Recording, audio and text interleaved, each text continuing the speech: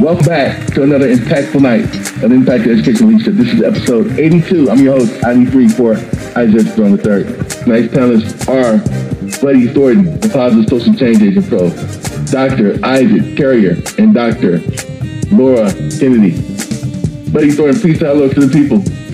Good evening. Thank you for the prompt. I am thrilled to be here with my panel mates, and it's ready to rock and roll. And Dr. Isaac Carrier, please say hello to the people. Good evening, everyone, and what an honor it is to be back yet again with the infamous Isaiah Drone and the outstanding panelists. I'm very pleased to have this opportunity. We are pleased as well, sir. And Dr. Laura Kennedy, please say hello to the people. Hello, everyone. How are you? I am so pleased to be here with all of you. Well, tonight's topic is not ordinary. There is nothing at all ordinary about this topic tonight. Tonight, we will be discussing the hope of educators throughout the southern United States after COVID-19 through consciousness, through mindfulness, and through helping hand as we help build our community. Tonight I want to pull first from our panelist, Buddy Thornton, Positive Social Change Agent Pro. Please tell the listeners a little bit about what you're doing currently, sir. Isaiah, as always, I have been delving into my life and parent coaching, completed writing my first book on contemporary ethics, and I am currently working on a book on contemporary morals. And I've had a lot of opportunity during the COVID pandemic to interact with people and get a lot of research done. And I believe that at the end of the day, tonight's topic lines right up with the research I've been doing. So I'm really jumping to share. Absolutely, sir. Well, tonight, I want to pull from your strong feelings. Because I know you've been doing research, like you said, and you've been doing it through observations and measurements, right? And one of the measurements and observations that educators have been taught to be aligned to is motivating our learners to think critically, right? Motivating our learners to know how to use form and analysis, to use scientific thinking, right? And so from a holistic approach, when I think of holistic, I think of Maslow, I think of Bandura, I think of Brunson-Burner, I think of Peter J. And so, these theorists help us wrap our minds around or introduced us to how important it is in developing relationships for young people to not just become entrepreneurs or professionals, but to be positive contributors in the community. What are your thoughts about developing relationships for young people, not only to be entrepreneurs and make money and be successful in their job careers, but to be positive contributors in our community? That's my question. Well, that prop is extremely apropos, especially coming out of the COVID crisis. One of the most important things that all of the historical philosophers that you spoke of and the developmental people, they all focus on one thing, and that is that it takes social engagement to activate especially young people's minds. And the COVID crisis has put a damper on that. Anyone who's ever had to deal with a teenager who is deprived of social interaction will be able to speak rapidly and eloquently about how difficult they become to deal with, to control, to motivate, to even get engaged in the family dynamics because they feel like they're being excluded, therefore they feel like they're being disenfranchised from society. So I twisted the question a little bit. How important is developing relationships for young people to become vibrant, relevant, and positive contributors to the community and to be fully empowered? Relationships require social interaction. Social interaction triggers the neurocortex. It allows all of the neurology to activate, to create neural pathways, and to build a personality. The biggest drawback for any of our youth is that they haven't had the advantage of time and experience. So we're dealing not with the tabula rasa. We don't have a blank slate because they've been developing since birth, but they reach a point where they need more and more and more, and all of a sudden we take it away from them. And we didn't do it deliberately. COVID did that. But now it's our job to make sure that we understand that all other learning has to take a back seat to giving them the opportunity to engage and feel relevant, because until they do that, they're not going to fully engage in all of the other things we need them to engage in. It's very difficult to get anyone, especially a teenager, to engage in a learning activity if they feel like it's not going to lead them to anything relevant to their quality world. Relationships are the heart of every matter involving a child. They go to school because they enjoy being with their peers. A lot of them enjoy dealing with teachers who care about them. A lot of them are using schools as a safe haven. But it still revolves back to relationships. But take a look at the core concept. Relationships are the heart of everything that every human does.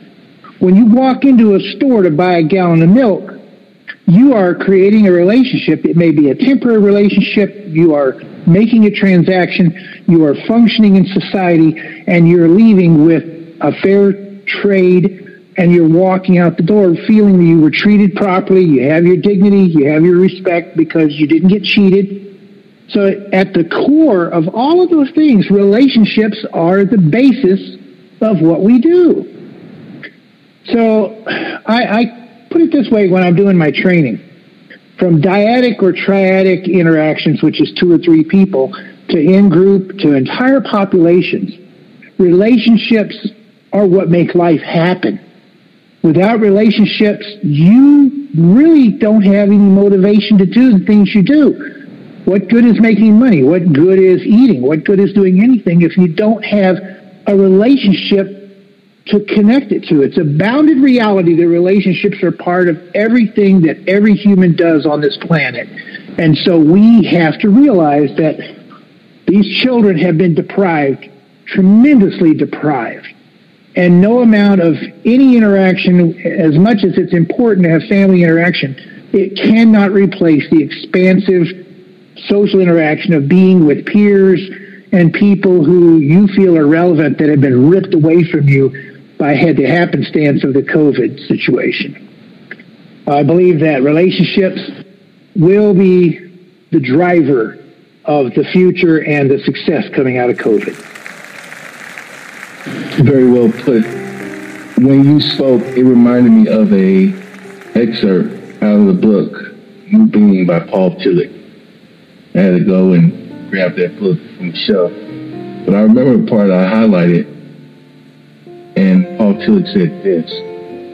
He said, we all feel rejected and hostile toward what has rejected us. We all try to appease it, and failing, we become more hostile. This happens often unnoticed by ourselves. But there are 2 symptoms which we hardly can avoid noticing.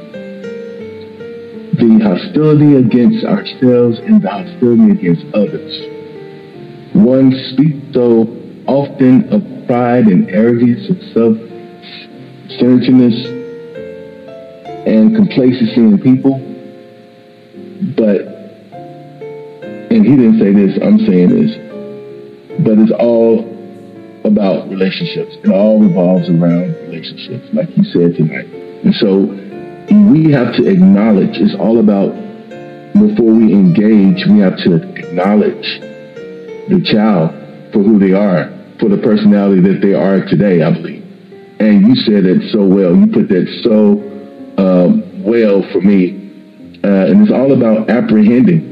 You cannot comprehend until you apprehend. And that's that consciousness that I believe we were talking about. Buddy Thornton, the Positive Social Change Agent Pro, sir, thank you so much for adding value to this podcast tonight. And that is a perfect transition because you brought in Dr. Laura Kennedy. She's an educator. She's been in, well, let me let her tell you. Dr. Kennedy, please hello to the people who still listen. A little bit about what you're doing, Karen. Yes, so I've been around for a while now, almost 20 years in the field of education. Everything from classroom teacher, instructional strategist, up to principal, and currently I am doing consulting work through my business, Education I.E.L.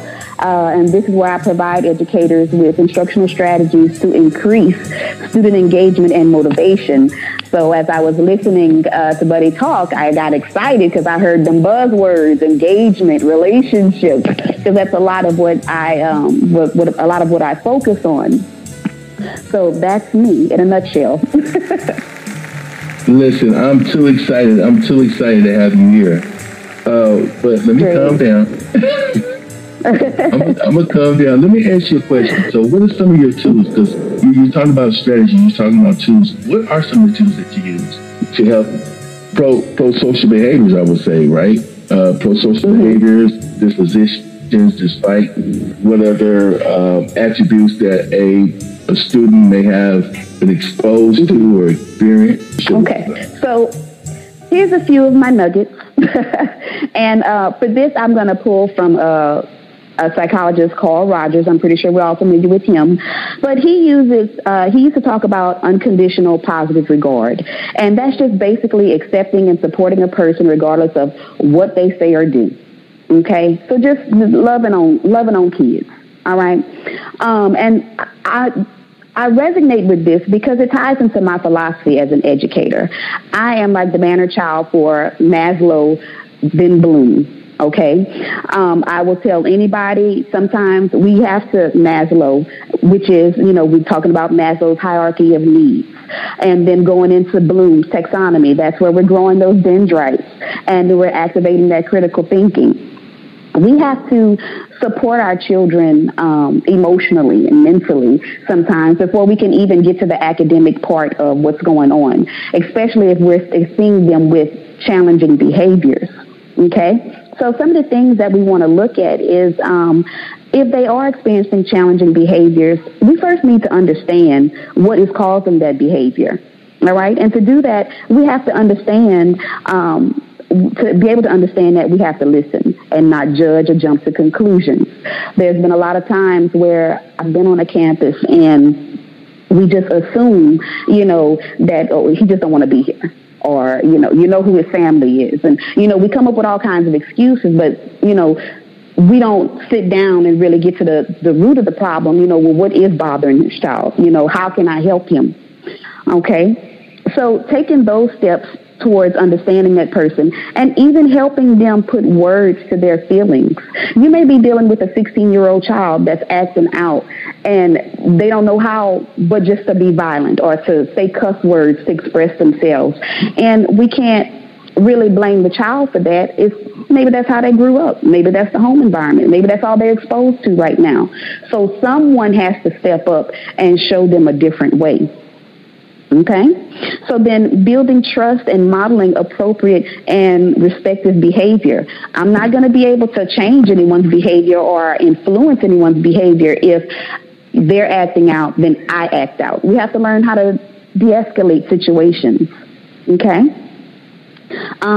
Next is just like, learning how to support and celebrate even the smallest of achievements that we may be seeing with students. All right?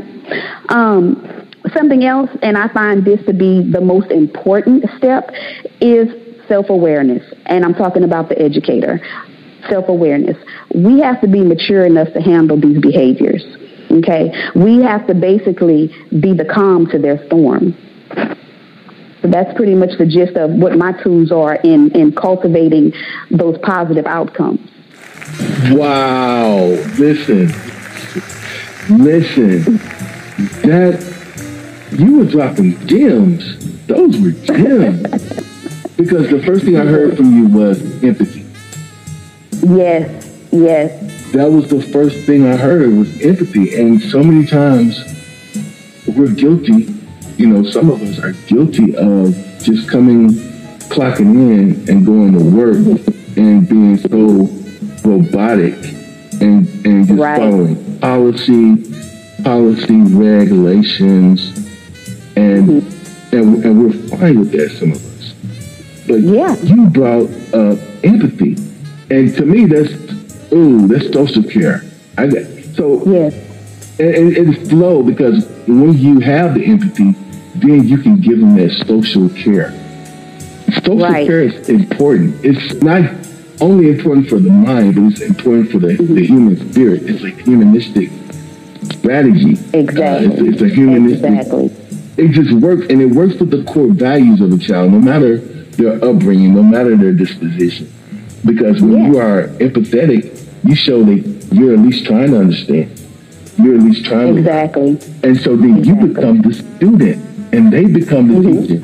And then they have the responsibility of teaching you. And so now you have a partnership. And with that, there's a sense of, I would say, dignity. Yes. And from the dignity, there's a mutual respect. Absolutely. And so now you have to be able to pull back those layers. Talk about those layers. Look, that's my passion. That's my heart right there. I'll go on all night. But you have to be able to pull back those layers. Understand first and foremost, before you can change anybody else, you have to change yourself. You have to understand yourself so that you can serve. That's the overarching thing. You have to know how to serve your population. Okay? Understand who you're serving and serve them correctly. Okay? That's it. So the secret is hospitality. I hope y'all heard that. I hope the listening audience heard that. The secret to all of this is hospitality. It's hospitality. Okay, let me go to my next panelist, because buckle your seatbelts, because we're about to go on a ride. And with that being said, Dr. Isaac Carrier, please say hello again to the people and tell us what you're doing currently, sir. Well, good evening again, everyone. I am currently serving as the principal of G.W. Carver Middle School in Waco, Texas. I've had, like Dr. Kennedy, I've been at this a while. I think I lost count a few years ago. I think this is year 27 or 28. I have most recently, I did about 3 years consulting myself for Carrier Instructional Leadership Consultants, where I'm the principal consultant and owner of the business, co-owner. My wife is the boss. And prior to that, I was an assistant superintendent of high schools in a school district in Houston. And then I worked in Dallas at central office. And so I've been around a while. I was a principal in the Aldine School District in North Houston as well. So I've been doing this for a while. Currently also an adjunct professor at the University of Louisiana Monroe in the Educational Leadership Department. And I'm way behind Mr. Thornton.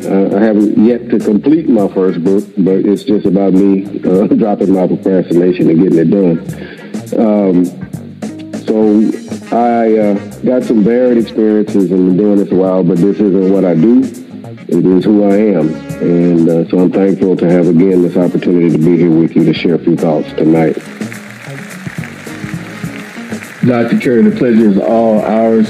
You are a hands-on leader. Your approach is a hands-on leadership instructional approach, and it works so well. Not only is it traditional, But I think it's also versatile because of automation, you can now monitor, your students and their engagement in the curriculum that you manage. I want to talk more about the behavior aspect tonight, as far as managing the disciplinary part of education. A lot of people don't like talking about this until it's too late, right? But if we can talk about some strategies tonight to engage our youth with, then, I think we can better manage, some people call them challenging youth, some people call them trouble youth, right? But what are some of the strategies that you are using with your curriculum to help engage all youth as it relates to disciplinary behavior? What's the breakdown? How do you look at that? How do you talk about that? How do you start a conversation in a meeting about disciplinary actions? In a nutshell. Well, you could have started this question with Mr. Thornton and Dr. Kennedy, because they've already answered that question. It is engagement. It is acknowledgement of the individuals. It is empowerment and empathy and understanding from whence our kids come, and understanding that in relation to what our jobs really are. We focus on standards and learning objectives and all those things, and they're very important, right? They're kind of the foundational pieces of instruction. But we can't get to instruction until we have established a rapport and relationship with our kids. When I first came to my current school, I didn't know anything about the school. This was kind of my being here was necessitated by the pandemic. I have the honor of replacing a principal that unfortunately died because of COVID. And it's a turnaround school that has had 3 different principals prior to me in the 3 previous years. That in itself is a problem, because you cannot have consistency with students or with children or with anything when you have that kind of turnover. But one of the things that I was told, and I've been told this in almost every place I've been, is that, well, these kids are bad, and these kids are this and that and the other. And the reality is that ain't true. It's just simply not true. We have kids that have different circumstances. Well, guess what? Everyone has different circumstances. When we say troubled children, well, we got a troubled world. And let's just be real about it. So, yes, my kids have some of the most deplorable situations that you could possibly even imagine. But when we start talking about that word empathy, Dr. Kennedy, because empathy is what I focus on. Understanding, right? Kids don't need sympathy. They need empathy, right?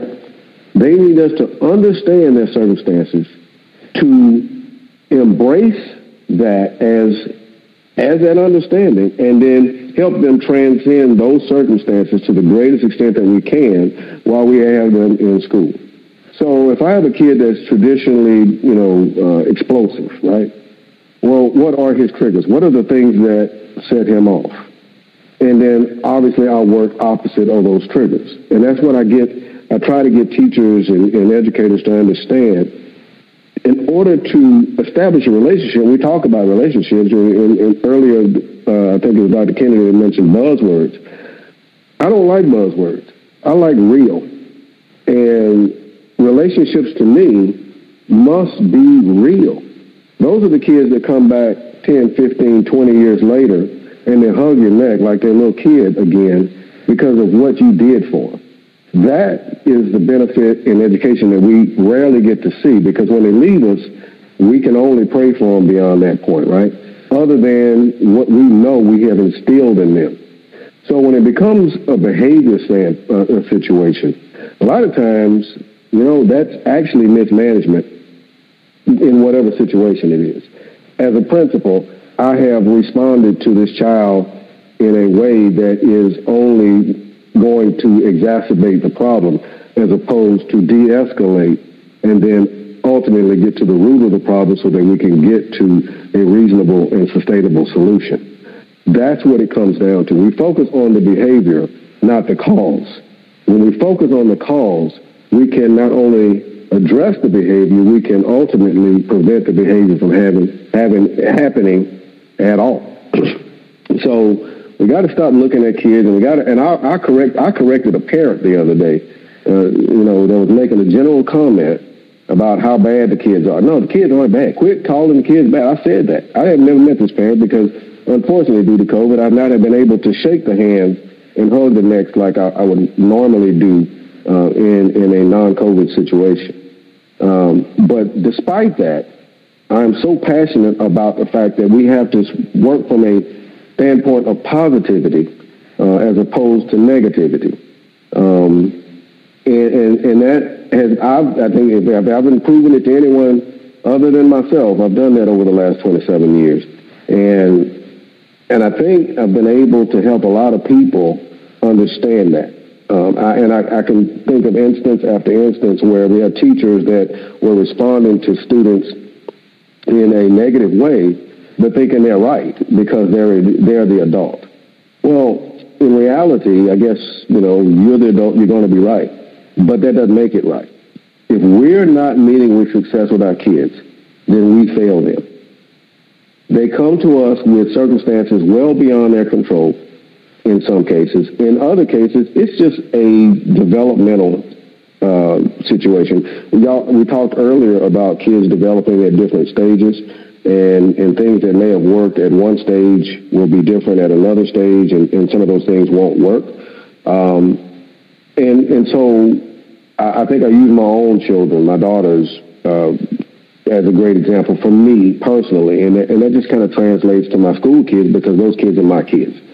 The way I chastised them or addressed situations when they were younger, well, as they grew and evolved, so did my methods need to grow and evolve. Until I get to a point when they're in their mid-teens and now early 20s, and it evolved from one thing to now we can have conversations, and there have been conversations all along that continuum, but the depth and complexity of those conversations changes as they mature, right? And when we have high expectations for kids, that should be reflected in our actions towards them. We can't say we have high expectations, one, and not be able to define what that really means, and two, act in a manner that goes opposite to those what we say are high expectations. And so for me, I love kids. If you don't love kids, it's going to be very, very difficult to accomplish any of the things that we have discussed here tonight. I know there's all different kinds of programs, Love and Logic, and the whole PBIS system. All this stuff is great, but it starts with one thing: do I care about kids? I can teach you everything that I've ever learned. I may not be able to teach it all well, but I can teach you everything I've ever learned. I cannot teach your heart to care. And if you don't have a heart for kids, it is going to be difficult at best to accomplish this thing we are trying to accomplish, which is ultimate success with our students. This conversation is getting good. This conversation is getting really, really good. Let me ask you another question, Dr. Carrier. So what does it feel like? Because I know you're hands-on. I know you love your students like I love my students. What does it feel like not being able to be hands-on with those students? I still have a very small segment of kids now that will still remain, and they've been remote the entire school year.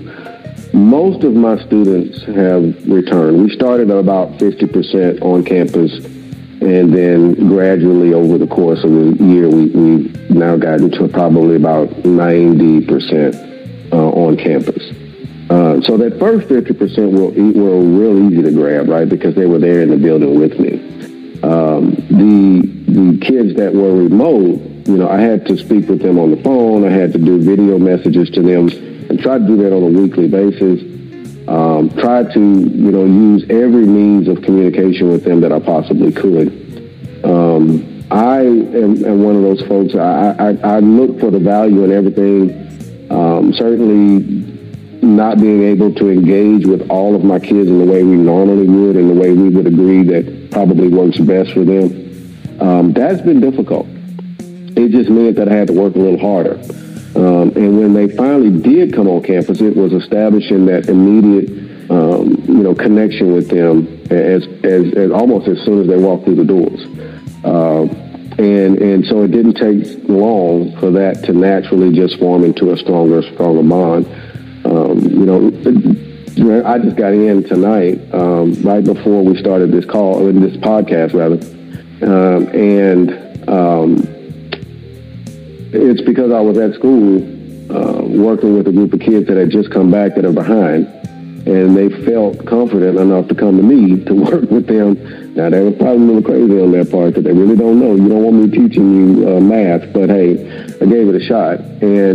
But I think that's a testament to the fact that if we are intentional about establishing relationships, it started with a very impersonal connection, which was just that virtual, right? But and it's funny because they would send me emails or they'd send me, chat messages and things like that. And they wanted to get to know me. They were giving me the opportunity to get to know them. And while it has been difficult, I think we learned some things through just this whole virtual platform, at least from an instructional standpoint.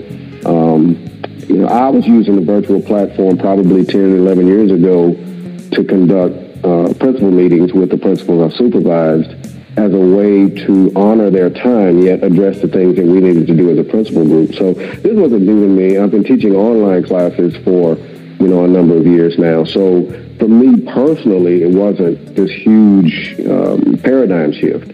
But getting that to translate to teachers, and I have to say, I wish, I had been recording everything from my teachers because they just were all in. I've got a pretty dynamic group of mostly young teachers that embrace this technology. The challenge for them is that they're young teachers, and so they really haven't gotten to the point where they established themselves as really strong teachers yet. But I think some of our, at least assessment data had come back just today, actually. And it shows that we've made progress. And I started this year with the purpose of making a point that regardless of what our circumstances are, we were going to transcend those circumstances and we were going to make progress. And that's exactly what we've done. Is it exactly where we wanted to be? Absolutely not. But have we made significant progress? Yes, we have. So I'm very optimistic going into this next school year, where it doesn't seem that we will be under the same circumstances we've had under this past year. And I have to also say that's also with having to quarantine my school twice for a significant amount of time.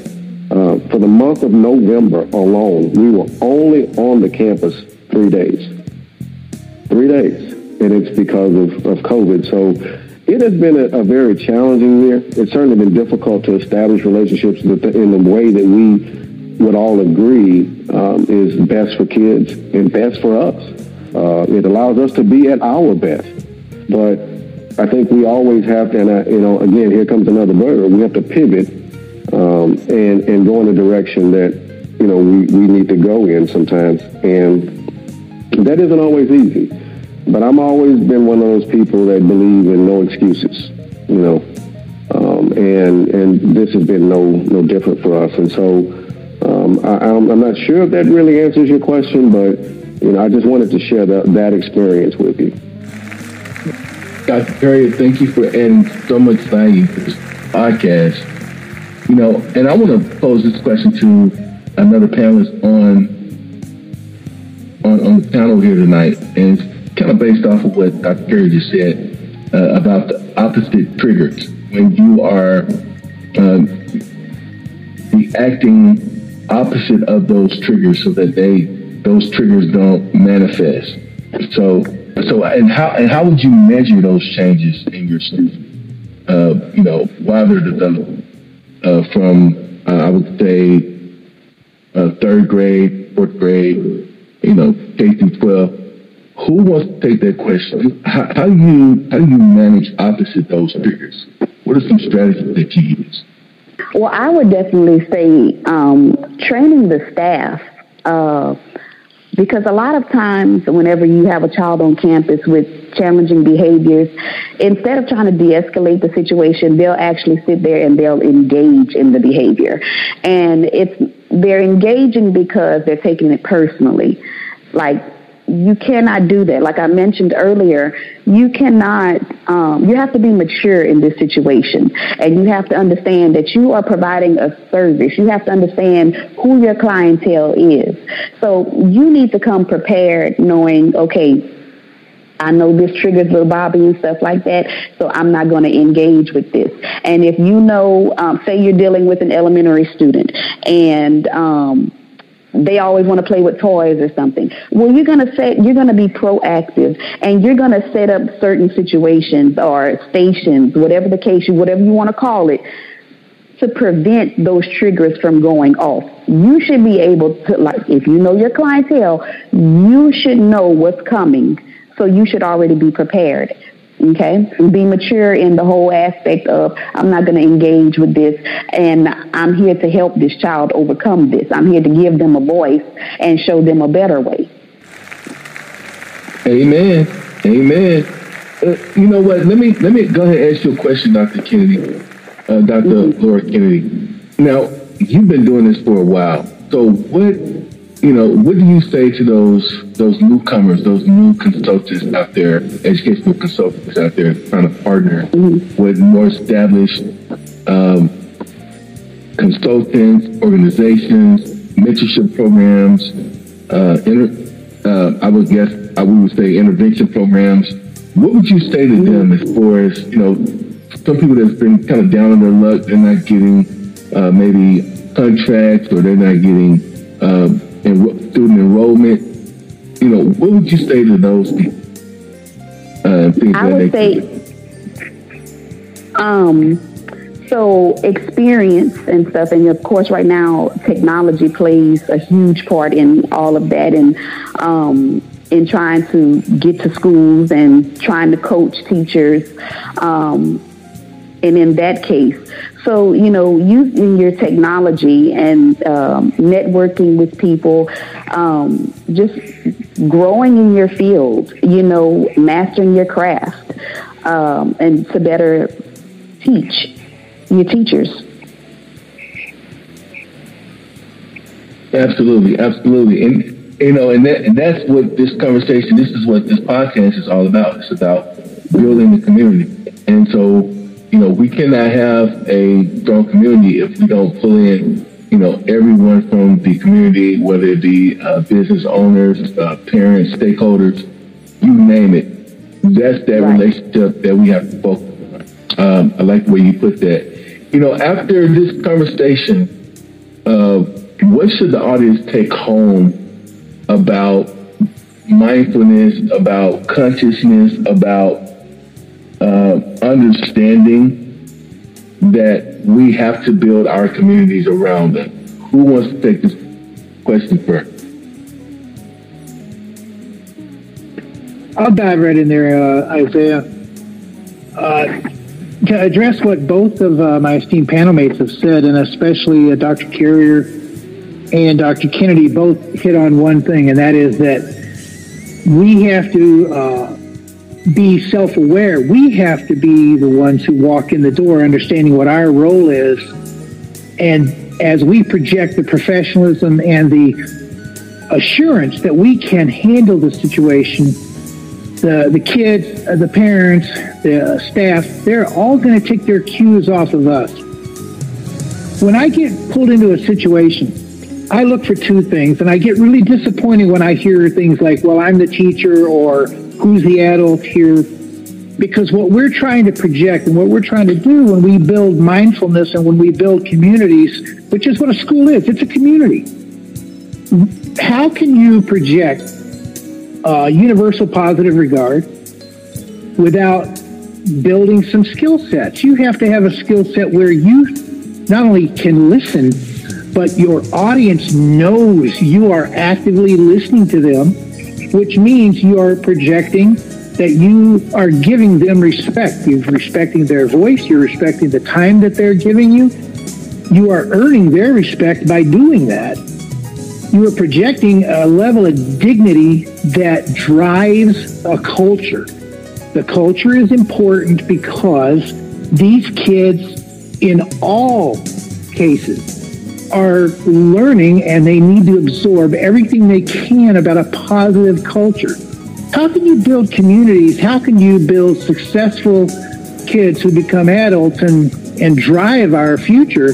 How can you do that if they don't understand that you get what you give? And when you give universal positive regard, you are going to get it back 10 times over. When you give respect, you're going to get it back 10 times over. But you don't get that if you walk in with the attitude of, well, I'm the adult here, or I'm the teacher here, or you have to listen to me. You know what? Nobody has to listen to anybody. That makes you a slave to the environment. You cannot be a slave to the environment and feel like you're going to learn anything.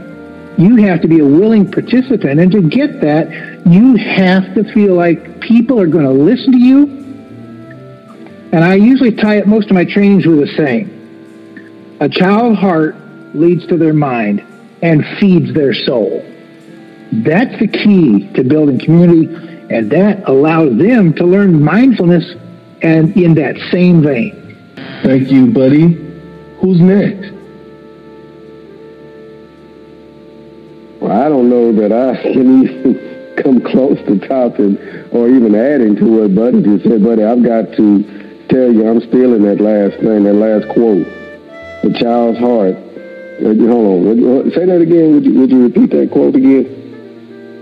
A child's heart leads to his mind and feeds his soul.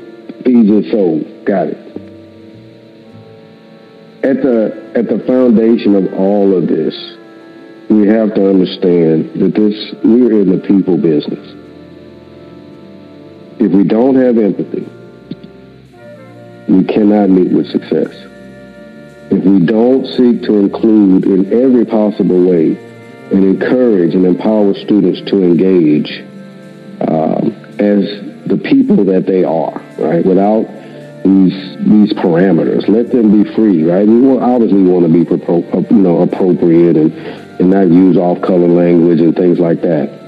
But let them be free to express who they are within this work. Accepting individuals for who they are. Seeking to understand our children and helping them to transcend their circumstances. These are all of those are elements of what I heard tonight, and it's what I have been trying to get across to people for years and years and years. And I know that there are a lot of people like Mr. Thornton, like Dr. Kennedy, like myself, like you, Mr. Drone, soon to be Dr. Drone, this is our life's work. And at the core of our life's work are the lives of children. And if we don't recognize the extreme importance in that, then I just don't know that we can meet the mark for what we need to accomplish. Wow. Who's next? So I want to just say love and kindness. This is all, it's greater than education. You know, every person on this planet wants to be understood and they want to be loved. And it is our job to help each other grow to our greatest potential. I don't even understand why someone would even come into the profession not understanding that, because that just goes back to just being a good human being and helping one another, loving one another. So that is my 2 cents on it. No, that was a home run. And you came out playing two sports. You came out playing baseball and basketball. You hit a home run, and you came back and slam dunk. I know you're a lady with the slam dunk. Listen, this was another impactful night of the Impact Education Leadership. This is episode 82. Our panelists tonight were Buddy Thornton, the Positive Social Change Agent Pro, Dr. Isaac Carrier, and Dr. Laura Kennedy. Good night.